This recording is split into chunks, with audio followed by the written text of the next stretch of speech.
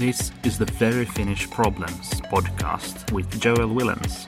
Find us at facebook.com/veryfinishproblems. For links to some of the things we discuss on the show and to learn how you can get new episodes directly to your smartphone, please visit veryfinishproblems.com.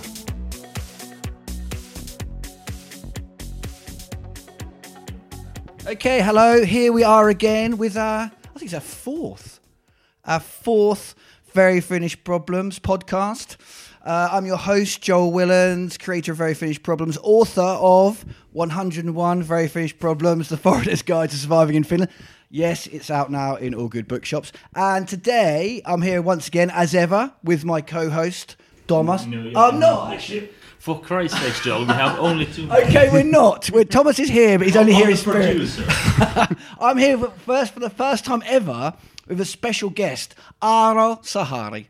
How was that? Yeah, that was perfect, actually. Was it perfect? Yeah. It's Boom really, shaka. really nice to meet you, Joel, and really nice for you guys of having me here. Well, thank actually. you very much. Thank you very much. Probably my first podcast There ever. you go. Maybe, hopefully, the first of many. And the reason we're here is today, because it's the hottest day of the year, we're doing a problem when you go for a Sunday winter stroll and it's ruined by an icebreaker, which sounds a bit contrived, if I'm honest. But there is a reason behind that, because Aaro is A maritime historian, a actually. maritime historian. So, and a maritime historian who I understand is specifically focused on icebreaking. Icebreakers. So today we're going to talk about the annoyance of icebreakers ruining your winter walk. And there's a film we've shared on Very Finnish Problems where this actually happens in the 1920s, I think. It's thereabouts. Right, okay. The Helsinki City Museum, I think, has that film. So, they probably have the metadata. I haven't checked it. Yeah. It's icebreaker Tarmo coming into Helsinki for the first time in the spring, which was a big thing, actually, at the time. We'll get to that. Well, this is the great thing about the film. I don't know how many people, millions of people have seen it because it's all over the internet. But one of the things I love about it is the fact there is a massive icebreaker crushing the ice on its way into Helsinki Harbour, and there's people skipping in front of it. At one stage, a bloke rides his motorbike in front of it. It's like the sort of casualness with which people dance around this. Which to me, if I see this coming towards me, it's like impending death. But for them, they seem very chilled out and relaxed. And is that because they were used to having icebreakers come steaming into harbour, or they just it's just the 1920s and they don't care about. Well, it is the most violent decade in Finnish history, so there's that. But this is true. They've just survived an horrific civil war. If it is the 20s, could be the teens as well. But let's not get to those kinds of details. No, the big thing actually why they're doing it is that Finland was in lockdown. Okay. Icebreakers are a very specific technological solution for a very specific problem, which is ice. Literally stopping all marine traffic to and from Finland for a third of a year. Right. Okay. And as far as I've checked, that film is from an icebreaker breaking the path into Helsinki Harbour for the first time after the winter. Okay, so that means celebrating food and coffee, right, okay. The return really of connections, commerce. Right, okay. So there's a lot of subtext into that right. little so bit of film. Not just nutty like 1920s people who don't care about their own lives. They actually have a real reason. Yeah, but they're also less mindful of their own health and safety as we would be. Absolutely, and they're less entwined by the myriad of rules that sort of dictates everything in Finnish society. So, but that's a really interesting insight actually, because I had no idea. So that's the first time it's come in, and was that? How new was the icebreaker then, roughly? Well, Tarmo is actually it's the same one in the harbour now, is it? No. It's actually in Kotka. Right. Okay. So that one they saved in the 70s when it was done. They didn't need it anymore. So it's a museum icebreaker now. Right. Okay. So you can take your kids, take a bus, but there are not that many buses going to Kotka. So take a car, preferably, and drive to the Finnish Maritime Museum there. And you can see Tarmo. All right, cool. You can hang out on. And it was just actually the Parliament gave €1 million to have it fixed. So it's it's spick and span. I mean, Right, it's done really it up, basically. yeah. So typically, you said he retired in the 70s.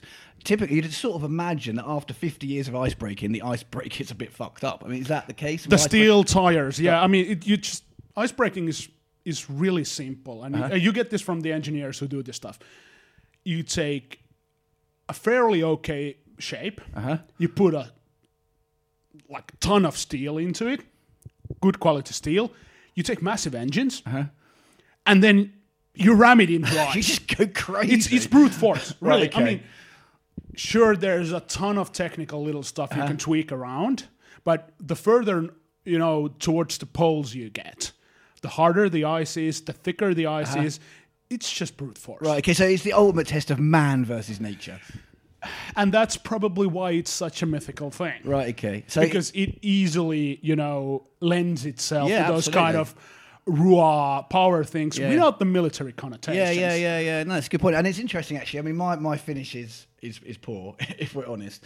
But as I understand it, the current there are three current icebreakers. Isn't that correct? Well, we see them opposite our office. There are lots of. But I mean the ones that are in Helsinki. We see the ones that are now at the pier. Yeah, and they're all named in a way that's quite sort of like. Those are the old ones. I mean, the yellow and black ones are the older ones. Right. Okay. Is there any reason why yellow and black is? The colours signify anything?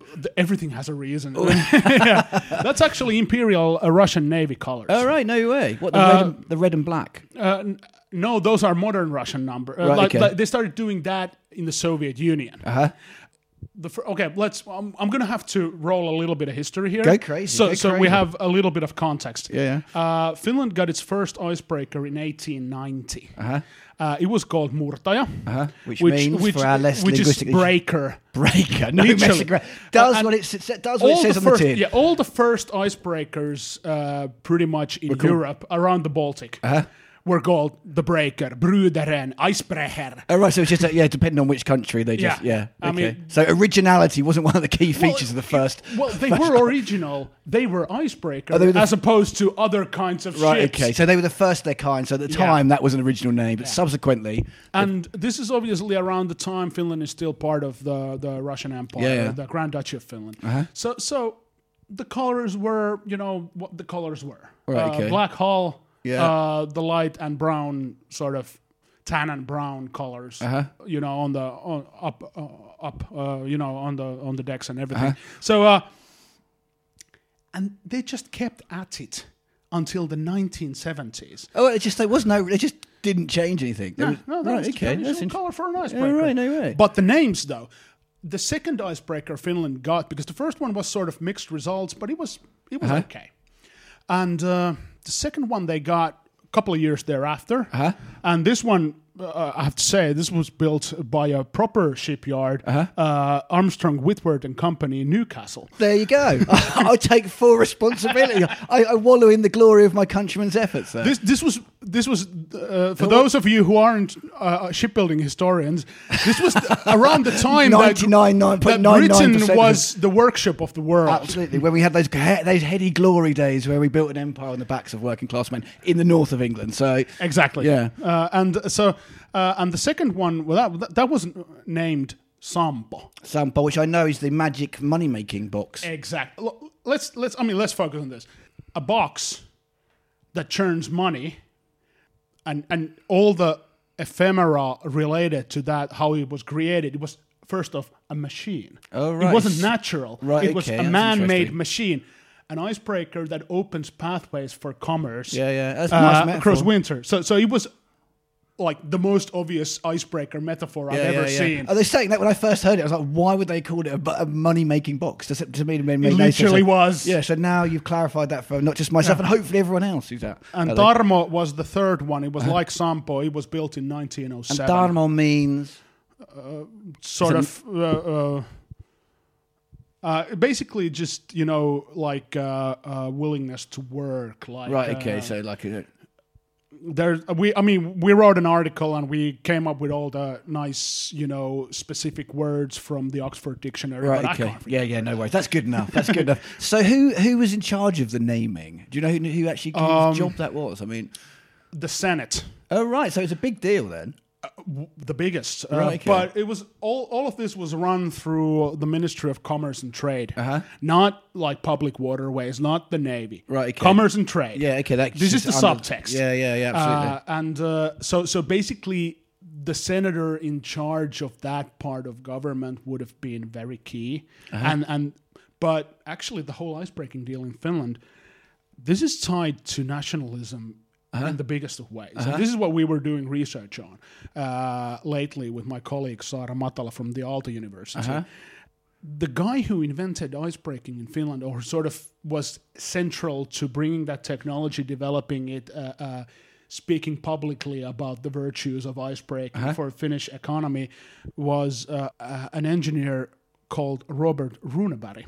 All right, okay. The son of the national poet. Oh right, no way. Not an. I wonder how happy the national poet was to discover his son became an Inanori.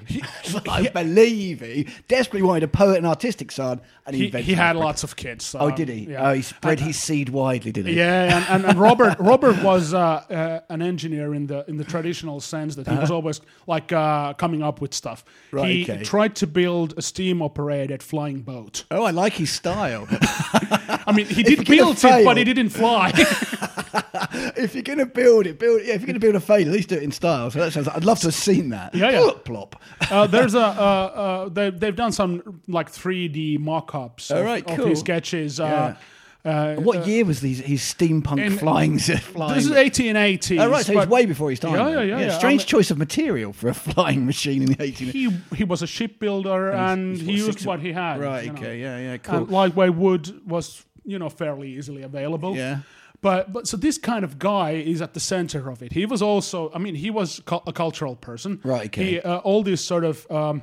Probably no choice for your dad's banging on about poetry all the time. Yeah.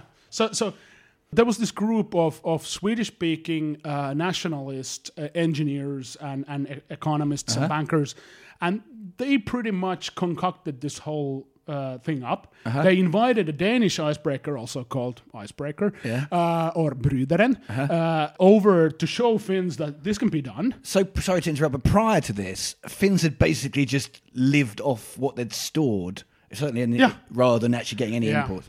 And actually... Hence the regular famines, presumably. That didn't go so well. So 1867 was a horrible year. Right. Rain all through summer. Right. Sounds familiar. Yeah. But hail. Right, okay. You lose your crop. Yeah, fuck. And that started the last great famine in Europe. Right, okay. Finland, I don't think we had like 1.5 million, thereabouts people. Over 100,000 died. Oh, right, so 10% of the population pretty dies much of starvation, basically. And illness and all the related stuff. That puts into perspective us moaning about summer now, doesn't it? So icebreakers were a real solution to a real problem. Yeah, absolutely. So we need to sort of bear that in mind, that it's a real thing as well. Yeah. It's not just the macho sort of projection of our greatness. It is that, but it's also a real thing. Right, okay, that's interesting. And so he put forward this, and it's interesting that he even had to discuss this or even debate this, because it seems a bit of a no-brainer if everyone's dying of starvation and you can create a path through the sea. So what were the obstacles to stopping icebreakers before that? Is it cost? Is it expensive? No shipyards in Finland to build that stuff. Also, a dirt poor country. Right, okay. I mean, we're just starting industrialization 100 years after the UK. Yeah.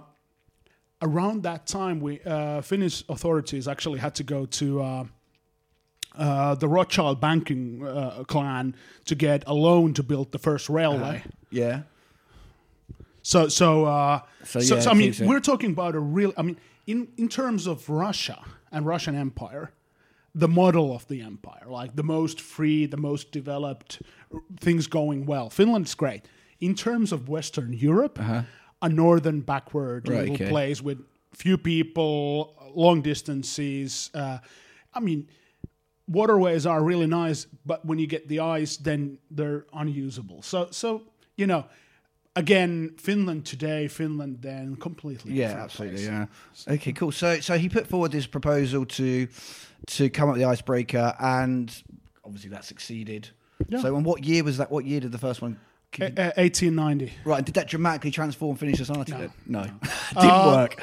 Well, the thing is, this is a new technology at the time, and the first icebreakers were pretty rubbish. Right, so they're crap. I mean, because shipbuilding up until, let's say, 1960s wasn't a very scientific profession. Right, okay. It was like, well, we used to build it like this. Let's try a little bit. Okay, so it's very traditional. Yeah, a learn on the job kind of thing. Right, okay. So, and when you come up with something new, this is also the time that the industry is moving to steel construction from wood, and steam engines have become prevalent.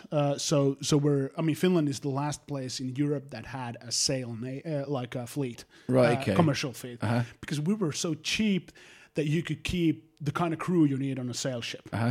And run cheap grain from Australia into Europe. Right, no way. And guano from Chile. Yeah, I've been to the island actually, the bird poo island. Yeah, exactly. So, we are a low-cost country until the Second World War. Right, okay. So we have certain advantages that, let's say, the current government might be envious of.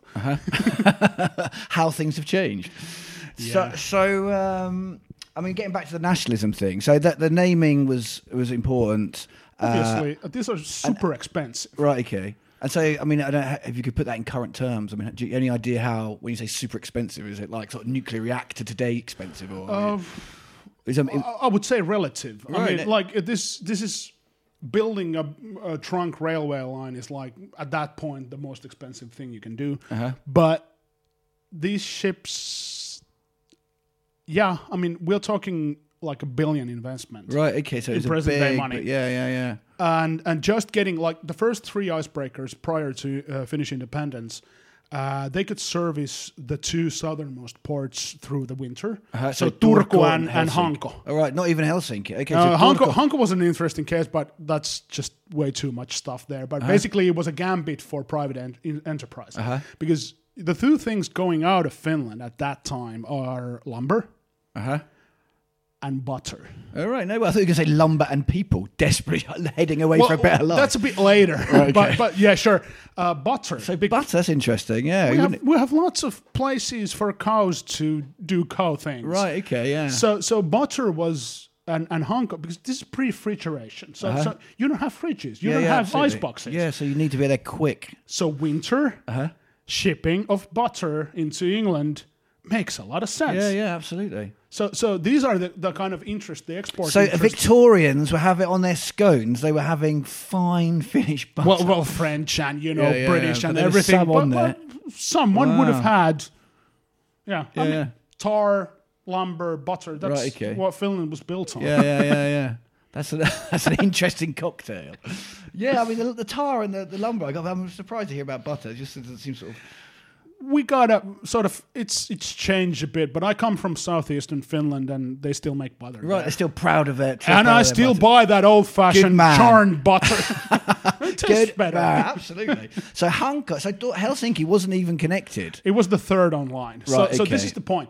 You come up with new technology. First, you need to prove that it works. Then you need to get. And how long did that prove? You said to start with. Couple of decades. So it took 20 years for the really. Life wasn't as hectic. Right. Okay. But also, there are other interests. But by independence, 1917, this was pretty much a proven technology. Right. Okay. So this was what Finns need to have, not built, but operate, maintain, have winter navigation as a real thing. One of the first thing pretty much after independence that the Finnish parliament does is readjust and restructure the maritime administration. Wow, that's interesting. Within days of starting operations as an independent country. That's crazy because another thing that Finland did very soon after independence was prohibition as well. I seem to remember. Oh, but that was done before. Prohibition was. I seem to remember prohibition was first introduced. They tried to introduce it before independence, but it was.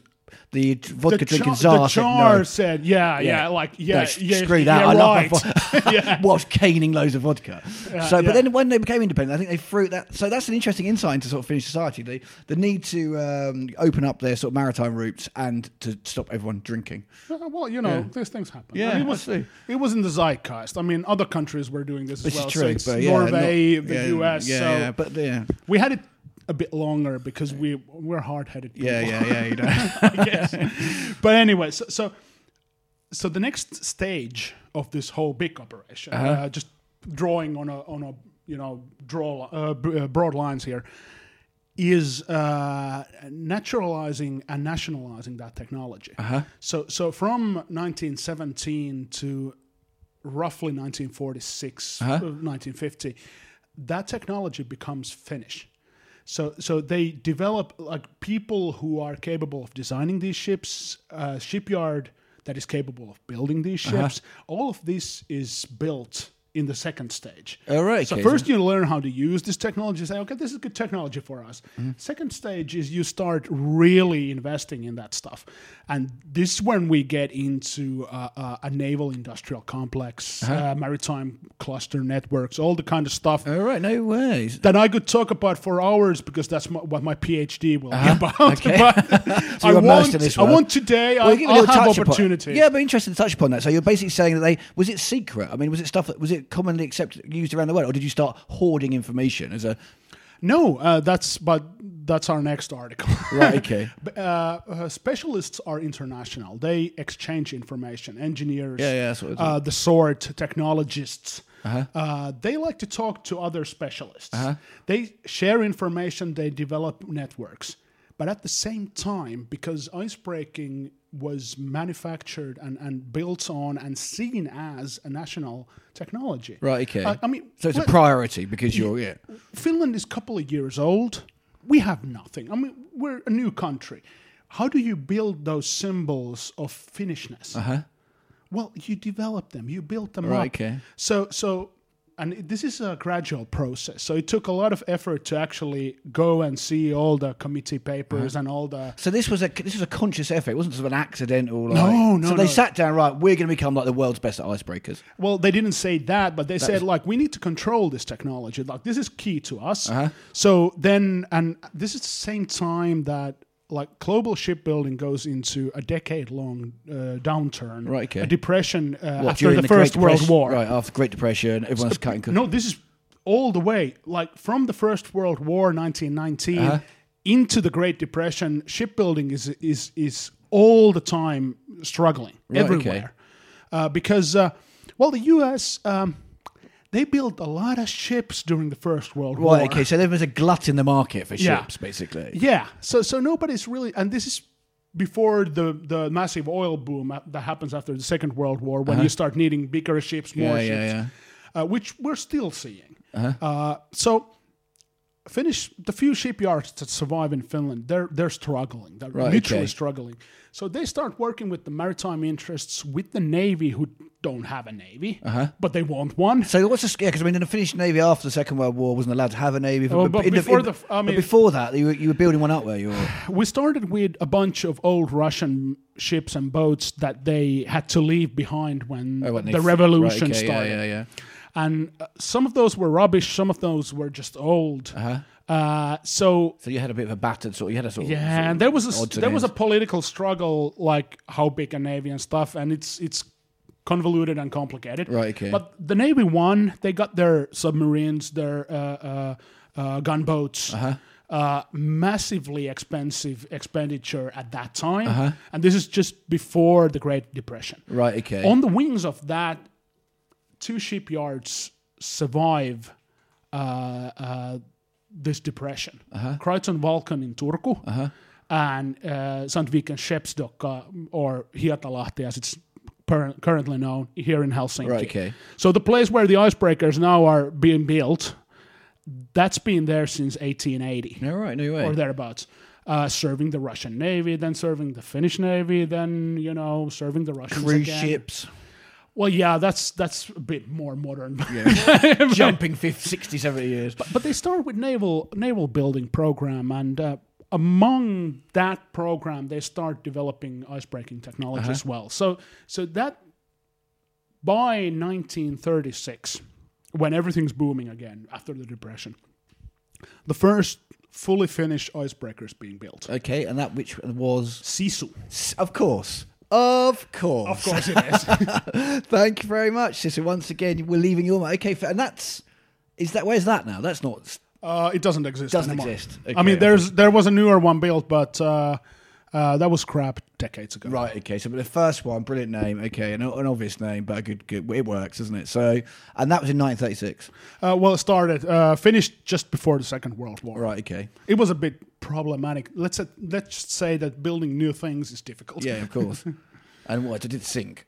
No, but it was a multi-purpose icebreaker. Oh, right, okay. So I mean, this is not a new thing, like these sort of offshore icebreakers. That's not a new thing. This was a submarine tender / icebreaker. Because submarines can only operate in the summer. Right. And they need a tender ship for the crew. I mean, this is before nuclear subs.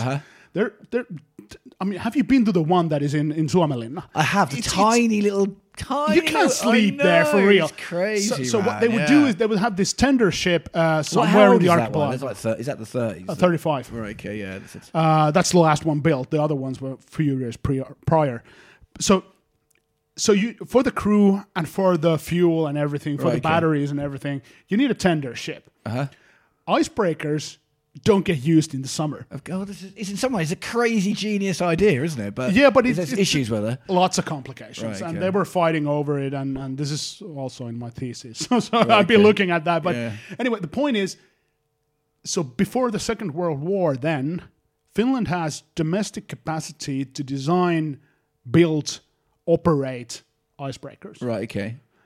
We get to the third stage where some people in Finland, namely the then Minister Kekkonen. Oh, Mr. Kekkonen finally comes in. I thought he was going to pop up at some Of stage. course he is. Yeah. He's the star of the third stage of the story. Surprise, surprise. One of the stars. There's also the director of the Maritime Administration, Helge Jääsalo, which means an icy whale.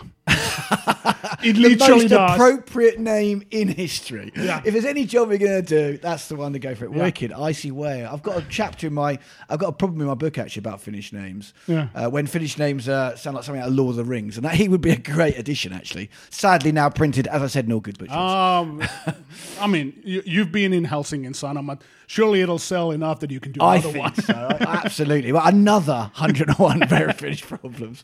It's an endless series. Well, but then you can finally get out the 1001 Finnish problem, the behemoth of a book. Massive one. A life's work. Yeah. Well, we yeah, build why our not? careers any way we can. So he's the icy whale and Kekkonen. So these guys start concocting up a new idea because now they can keep half a dozen ports open through the winter. The biggest ones, Helsinki, Kotka, the big forestry port. But smaller ports up north on the Gulf of Bothnia, they're constantly writing letters to the administration. We want icebreaker too. Yeah, So Mr. Icy Whale and he's good pals with the president by the 60s at least, comes up with like all the big ports, 20 or so, open through the winter. Wow, it goes whenever, all in. Like nature, throw your worst at us. Okay, icy whale's here. I'm going to take you all on. Yeah. Like your style. Yeah. So this is what they do. So there's a huge battle in the 60s between the state railways and other interest groups and the Maritime Administration and shipping on like how many icebreakers, how many railway lines. So I mean, you can do this in a manner of different ways. But because the director of the Maritime Administration, he's a savvy guy. Literally. I mean, he's drinking buddies, are they? I've never known of anyone else than the then President Kekkonen who would go fishing on an icebreaker. I mean, that's so it doesn't think surprise about me. it. Like the side of the ship is 5 meters up. But he did. Yeah, of course he did. With the premier of the Soviet Union, Of course, nonetheless. getting absolutely wasted on vodka and probably in their big. Also talked about all the big issues like the uprising in Prague or something. I mean, it's such a beautiful picture of the era, isn't it? Yeah, it's the high level diplomacy run from the the mess or the cabinet of a state icebreaker. So they win. By 1970, these interests have won the sort of regime battle in Finland. Right, okay. Partially because this unifies the country. So before that, I mean, Finland is like it goes on forever. It goes on forever. And there's not a lot of people up there. I mean, honestly, there's more people reindeer there. than people. Yeah. So how do you unify all of this? Right. One of my examples is this. When Finland finally decides, business interests, the state, everyone, that we have this new shipbuilding and engineering industry after the war reparations in the 50s. But we have this problem that we're not producing steel in Finland, like a proper good ship plate and stuff. So I think we need a steel mill in Finland. Sounds good. Yeah, like, makes sense. Well, all the companies in southern Finland, all the factories, all the shipyards, everything. Where did you put the steel mill? They put it presumably far Raahe, up north on the coast. Wow, great. So work, the great only planning. way, yes, no, it was great planning. It was good. The president wanted to unify the country, wanted the north of Finland to be as modern, as developed as southern Finland. So you gave him a gift of a steel factory. But then, how do you take all that massively heavy steel into the factories that use it? Well, ships are obvious choices. Yeah. Well, but you can only do that if you have icebreakers. Yeah. So there you go. Winning. Genius. And Mr. Icy Whale, he's rubbing his hands together with... He's winning. So all through the Cold War, the Helsinki shipyard is developing technology. They start in the 50s. They start the scientific technological project. So they're looking at welding, steel properties, shape. They built the first ice laboratory for ship tests.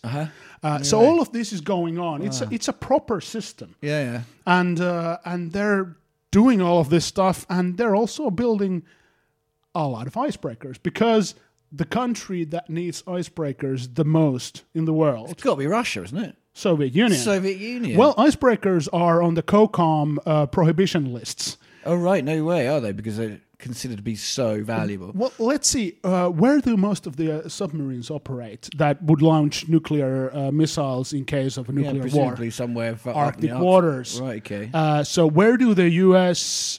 put all the listening stations? Up there in the top of the world. No, well, what do you have there? Ice. Also, all the great Russian rivers run into the Arctic Ocean. So all of that. So icebreakers are constantly I don't want to skip forward in your narrative here, but even today, icebreakers are crucial. Are they? I mean, they're not as crucial anymore for submarines. So nuclear submarines.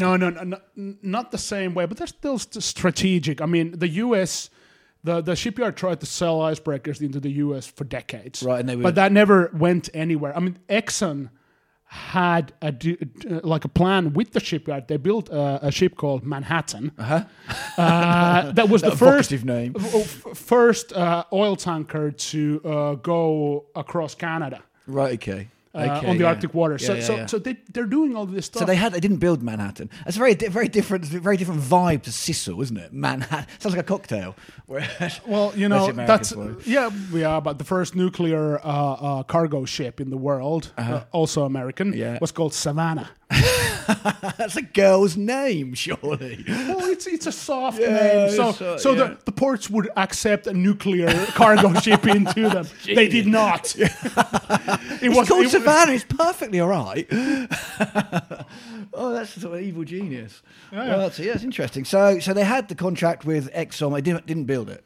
They built it. Oh, they did build it. But the U.S. government never bought a Finnish icebreaker, partially because Finland was delivering to Soviet Union. It felt it was like... So we were... Yeah, okay. And we still are. I mean, Helsinki shipyard, Arctech, is mostly Russian-owned. Right, okay. Because it's their, they need that place. Yeah, absolutely. The design part got split up with the Wärtsilä bankruptcy in 1989. So the designers are a different company now. Right, They're owned by Aker. Right, okay. Norwegians. But all the design stuff is done here in Helsinki. So it's still going on. Yeah. It's interesting. So basically, we've got Icy Whale. He's got his fleet of icebreakers. So what was the most icebreakers Finland ever had at one time operating? it's little less than 10 state Right, okay. icebreakers. Then we have the small ones in ports and, Right, and okay. harbor towns. But I mean, Finland doesn't need that many because while we're building new ones, they're bigger, more efficient. They need less crew, so they're cheaper to use.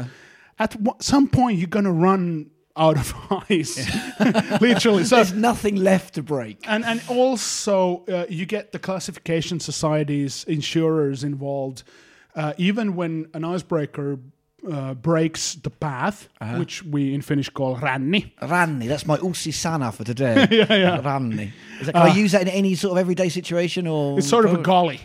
Okay, type of thing. So, you know, through the ice. specifically for ISO. Yeah, a gully. yeah. Okay, that's Yeah, interesting. so ränni is where the ships are following the icebreaker. Right. Okay. Cool. The open path through Yeah, the ice. yeah, So even then, they get ice damage on their hulls, the cargo ships. Right. Quite. They still get battered. then. Yeah, of course you do. I mean, you need to. Ships are getting bigger, so the icebreakers need to be wider. But still, so then Finns and Swedes, after the Second World War, they start really talking, the administrations, and they devise a plan to do the Finnish-Swedish ice classification. So basically, you start grading ships based on their capability to operate in ice, Right, okay. and withstand that damage. yeah. So then, the higher class you have, the lower premiums you have, and see. so it's all built into it. Right, okay. And this isn't just a Finnish thing. This is we do with the Swedes, and the Swedes start buying their ships from Finland because their shipyards are building other kinds of ships. They don't need to build this Yachts specialized. for their Norwegian oil carriers, actually. okay. Yeah. Sweden is, by the early 60s, I think it's the world's third largest builder of commercial vessels, Right. No way. based on tonnage. Right. Okay. So I mean, they're What about huge. What about now? No, they ran that aground when the Koreans got into the game Right. because Koreans they couldn't compete. Ruined it for everyone. Yeah, now the Chinese are. Right. Okay. Cool. Sure. So it's going around. Right, I mean, okay, yeah. world economy. Excuse me. No so, problem. So after that, you've got the big fleet, Icy Whale, Kekkonen, and then if you sort of like, well, how do we get to how does that compare to now? I mean, what's the current status of the ice? Well, in 1977, Finland had a big party, 100 years of winter navigation. Okay. Next year, Everyone was invited. postal stamps. We already had the 5 mark coin Right, with okay. with an icebreaker. Oh, right, Literally, okay, yeah. the coin you would have the queen or a president. We had the icebreaker. But you know they do that. Next year, a book comes out by the premier maritime academic Jorma Pohjanpalo. Boy, Northern Ball. Boy or Ball. Or northern sort of Globe. or Look at something. me. Have you noticed my Finnish skills are coming on? Yeah, now? yeah. Thanks. So he writes Also the a story. very appropriate name. Yeah. A maritime economist. I mean, he did a lot of good research, but this book, it's basically building up the mythology, making this story of Finnish winter expertise a natural thing, because okay. these are expensive systems to run. So they are policy issues, they are budgetary issues for the parliament. But if everyone in parliament, in administration, in business sees them as natural Finnish things, It's easy. we're not going to have a discussion about them because it's just, we need a new icebreaker. Fine. Yeah, tick the box. Yeah. Sign it off. Job Yeah, done. Okay. So this is technocracy in action. So Right, by the late 70s, we have this story that we are the country of icebreakers. Right, okay. I mean, they literally, when Sea Finland, there's this big exhibition held at Greenwich, actually, All right, there you go. called yeah. Sea Finland. Well, the maritime museums. We have a very maritime, Yeah, exactly. heritage in Greenwich. They sailed one of the big ship icebreakers. What, up the Thames? Not up to them, but thereabouts where they could. Right, okay. So part of that thing, you could go see a Finnish icebreaker. All right, wicked. So it becomes a symbol of the nation. Right, okay. Because it is a technology. Like Finland couldn't do the Manhattan Project, not the ship, the actual bombs. nuclear stuff, yeah. Finland couldn't do like something like the Three Gorges Dam. Right, okay. Small countries don't get to do big mega projects, go to the moon. Yeah. We just don't have the money, resources. Yeah, exactly. What we can do is do small innovation projects. And this is why Nokia becomes so big in the 90s, because after Kekkonen, after the Cold War, we need a new sort of image. Right, okay. And this is Innovation Finland. This is like the next thing after this thing. So the icebreaker, sorry to interrupt, the icebreaker is an innovative sort of symbol of the nation. Modernization, technological development. After the end of the Cold War, you're saying also it Western, like Finland being part of the West, because we have railways to the Soviet Union, to Russia. Yeah. We don't need ships to carry stuff. I mean, we do for oil, but that's a different thing. So they start, icebreakers are part of connecting with the West, becoming modern, and becoming unified as a country, as a nation. So they're part of that big story of how Finland became Finland. Not the only part, not even the biggest part, but decidedly an important thing. Many people know that. I mean, do you think many people... Well, we did the research and it's coming out this summer, so no. So this is a new... So we are sharing this to the world for the first time ever. That most, and I'm thinking, clearly I didn't know that, not being Finnish, but do you think... the icebreakers don't seem to have such a big part of Finnish society and mythology today. I mean, is that a fair comment? It's partly because of Icy Whale and Kekkonen. Right, okay. So it becomes tarnished with the Cold War stuff. Right. And also, mobile phones are a lot cooler. Yeah, a lot easier to carry in your pocket as well. Yeah. So, things move onwards. Right, okay. And this is the sort of, I think, the fourth stage, but that's not my research. That's my colleague Saara's research. So you'd have to ask her. Right, okay. But once the system is built up, once it's perfect, then it's just an expenditure. It's not new. It's not exotic. Yeah. It doesn't sell as much. Yeah. So then they need to start to come up with cost-cutting factors, with ways of keeping things up. And one of the things they do is they actually paint the new icebreakers blue and white. All right, so there you go. There we've come full circle to the reason why they're painting different colours. And the painting of the ships a different colour was merely to upgrade the image and make it seem a bit like... Was it cheaper to do blue and white? It doesn't... it pays no mind what the colour of the ship is in Breaking Ice. Yeah, it's totally relevant. The US Coast Guard did tests of different colours in like how... glare from the ice would affect the crew and stuff like that. And then they came up it doesn't matter. At all. So it's merely nationalistic colours of the Finnish flag on your... Yeah, exactly. But that sort of starts to change. Obviously, by the 90s, we're seeing administrative changes, cost cutting, all this stuff. So now the icebreakers are operated by a state-owned company that sells the service to the administration. Right, okay. So it's public.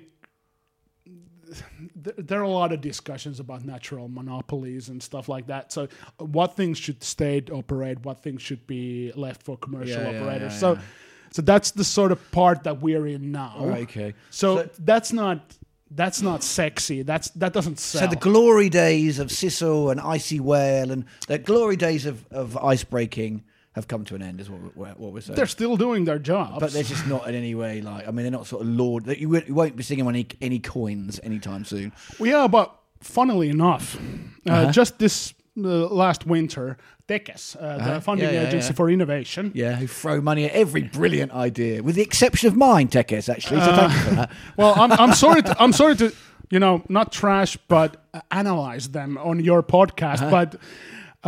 they have this thing called Meanwhile in Finland. You might have seen with the Dudesons. I did see that, yeah. Actually, Thomas was the one who... I was like, what the fuck are these people? They're just hurting themselves in various different ways on YouTube. There you go, the joys of the internet in action. Finland, bravery, Arctic know-how. We're the chairman of the Arctic Council, by the way, this Finland right now. Yeah. All of these things tie together. Dudes hurting themselves... running away from an icebreaker is marketing for Tekes right now. I kid you not. Yeah, no, I didn't see. I saw the one where they were like, what were they doing? They were swimming in ice. And, but I didn't see the Ranni. Yeah. Actually. Yeah, they got shit. Clearly it's been portrayed as a success because they got shit like 10 million views. But I don't quite know what it says about Finland. Basically, just says you're all nutters, I think. So even though they're not sort of front and center, the icebreakers, they're still there. Yeah, they're still there. They're still part of that mythology. They're still part of that imagery of Finland. Yeah. So, and they still play into it. So that's why we wanted to do a bit of research and see how it was actually done. It's a fascinating subject. I think you said definitely from my perspective, give me a whole, because basically whenever I've seen there's two things I know about icebreakers: the film, which we started the podcast with, which I think is hilarious. I love watching it. I just love the way people act around it, and you've given us a new insight into that. And the fact that every time we go to work, our office is pretty much opposite the sea, and we see those icebreakers sitting there, not really doing anything because it's summertime. So yeah, it's a fascinating insight. So well, thank you very much for that. Yeah. I think we've. Is there anything else you think we need to touch upon? Is there any final hurrah? The future of icebreakers. How do you see the future of icebreaking? Well, we're going to continue needing them. Yeah. What about climate change, global warming, all that sort of thing? I mean, it's affecting, but I mean that's a long-term change. Right, okay. In the meanwhile, maritime traffic has expanded. Uh-huh. I would say that talking about Arctic know-how in Finland now is a sort of natural development from all of this history. Okay. Because now we need to look forward, and the whole discussion about Arctic oceans is raging. There are environmental issues. There are, there's just a whole lot of issues. Still, the leading design bureau for any ice-going ships in the world is in Vuosaari in Helsinki. Right, okay. They have the leading ice laboratory there. We went under it because you can walk under the ice and see the ship model going there. Well, I want a bit of that action. Where is that? Invitation only, presumably. Aker Arctic, but I can surely get you in touch with people. Another day out of my children, sorted. Knowing that my colleague Sarah's guess what, actually relatives work there. So job done. I mean, this is a small country. Everybody knows somebody who knows somebody. Very true. So it's still there. Uh-huh.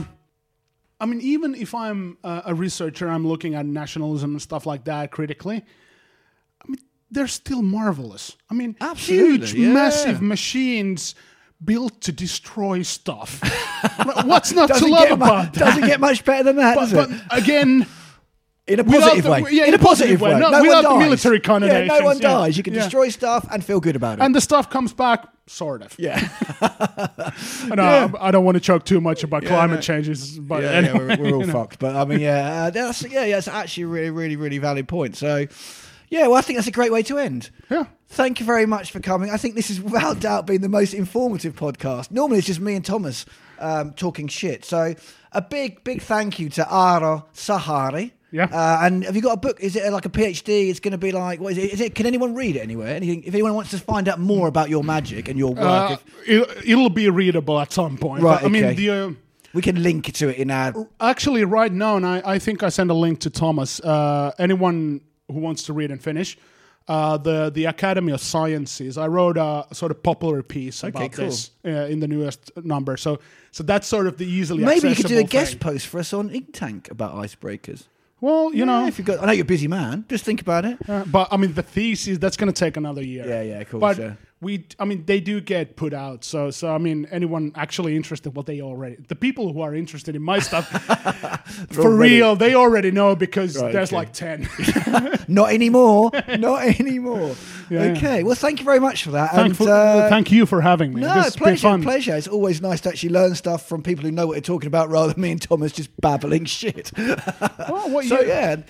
let's thank you very much. Thank you very much for coming. All right, thank you. Okay, well, thank you very much for listening once again, and all enjoy this glorious summer we're having. Thank you, and goodbye. This was the 4th episode of the Very Finnish Problems podcast. Please send any feedback to veryfinishproblems@inktank.fi. This program is published by Inktank Media and produced by me, Thomas Nyberg. Inktank Media is a digital marketing and communications agency which specializes in copywriting, storytelling and social media. Find out more on our website inktankmedia.fi. Thanks again for listening.